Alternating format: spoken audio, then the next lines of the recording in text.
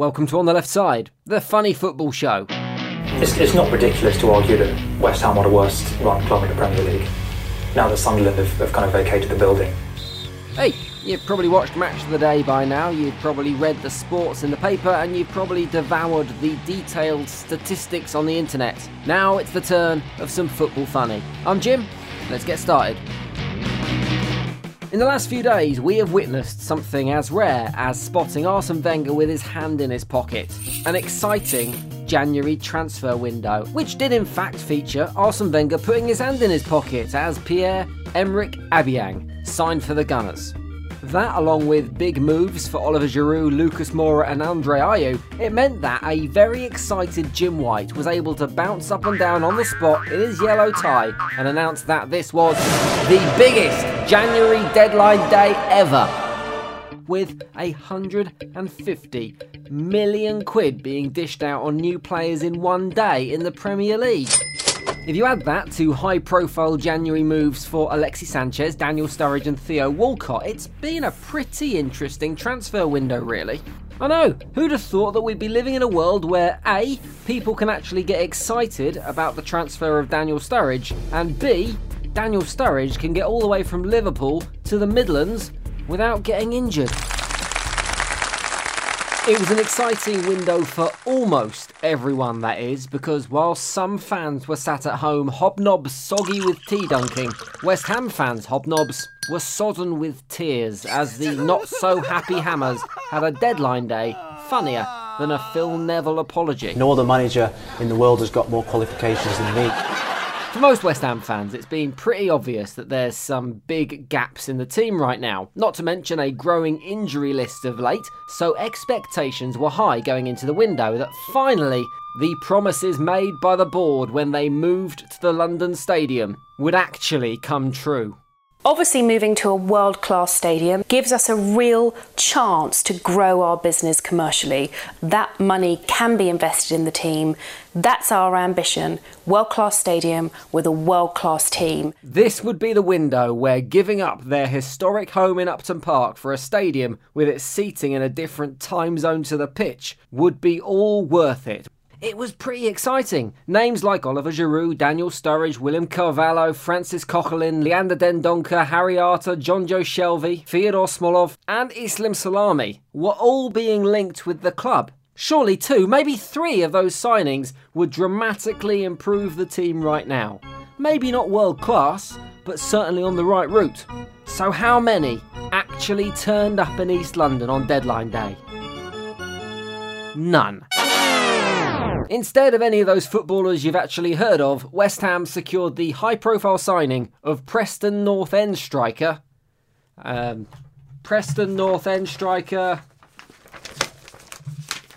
Jordan Hugill? No, I've got no idea either. Anyway, here's how the club announced it. Hi, I'm Jordan Hugill. Can't wait to walk out here with all the bubbles. Come on, you Iron. For the record, the end of that isn't a dodgy edit from our production team. That's how West Ham finished the clip. Let's just hope for their sake he's better at finishing in front of goal than he is at finishing videos. Forget rap videos or overproduced concert piano. None of that flashy crap here. This was a guy standing in the stadium, recording on his own phone and looking like he'd won a competition to get a tour of the club's ground. You're the winner! It's not his fault. Maybe he'll be a sensation and we wish him well, but it doesn't quite feel like the world-class signing that Lady Brady and Co had promised, does it? Although, it does remind me a little bit of that fish in Finding Nemo. Can't wait to walk out here with all the bubbles. But anyway, just in case you were thinking that that was all the nonsense you'd be getting from West Ham in one day, they really upped their game when they suspended and then sacked their director of player recruitment, Tony Henry, after the Daily Mail reported that he'd made a statement saying the club didn't want to sign any more African players because they caused mayhem. Oh, for fuck's sake.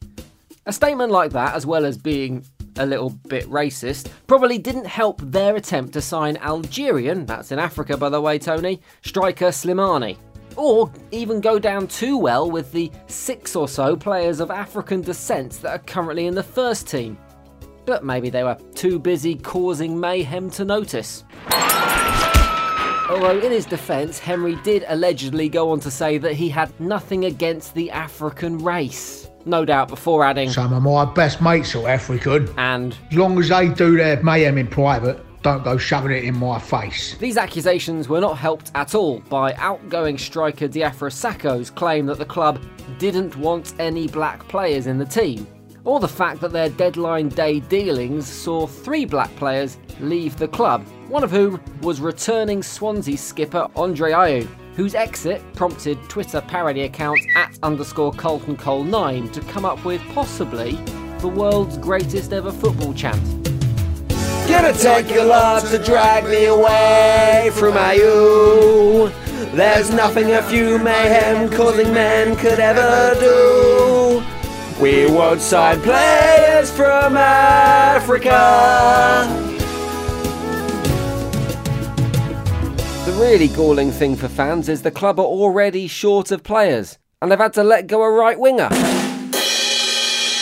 But if you think the club had a problem with player transfers in the window, spare a thought for the guy who was outside the ground on Sky Sports, trying to keep tabs on the whole thing. Reece Oxford back to Borussia Mönchengladbach. Reece Oxford to Plymouth on loan. Reece Burke to Plymouth on loan, and Moses Makazi to Plymouth on loan. Sorry, I should say Moses Makazi to Plymouth on loan, and Reece Oxford to Reece Burke to Bolton on loan. He's had an absolute mare there, and I'm still not sure who's joining Plymouth. But at least if you work for Sky, you can always rely on Paul Merson saving your blushes by outdoing anyone else in the idiot stakes.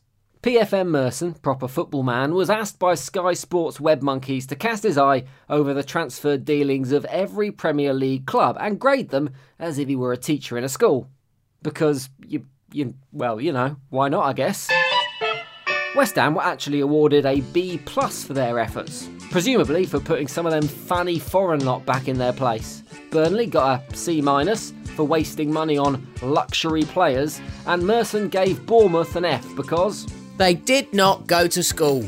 Leading me to believe that he might have actually been taking quite a lot of crystal meth whilst writing that article and was physically sat somewhere in a school office waiting for Eddie Howe to turn up in short trousers with a note from his mum. Best of all with Chelsea, they were given an A+. An A+! And that was mainly down to the signing of £18 million striker Oliver Giroud from Arsenal, with Merce saying, "For them to get Giroud for that price, it's a cup of tea, that is." 18 million quid? For a cup of tea, Paul? No wonder Conte wants to leave London.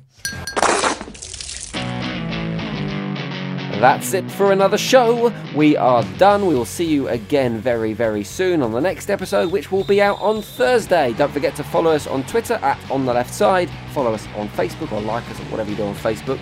You should look at other people's holiday snaps, don't you? Anyway, On The Left Side Pod is where you can find us there. And if you subscribe to this channel, you will get the next podcast as soon as it's ready. I will see you then. Bye-bye.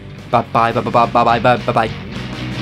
On the Left Side is written and produced by Ant McGinley and Jim Salverson for Abrupt Audio.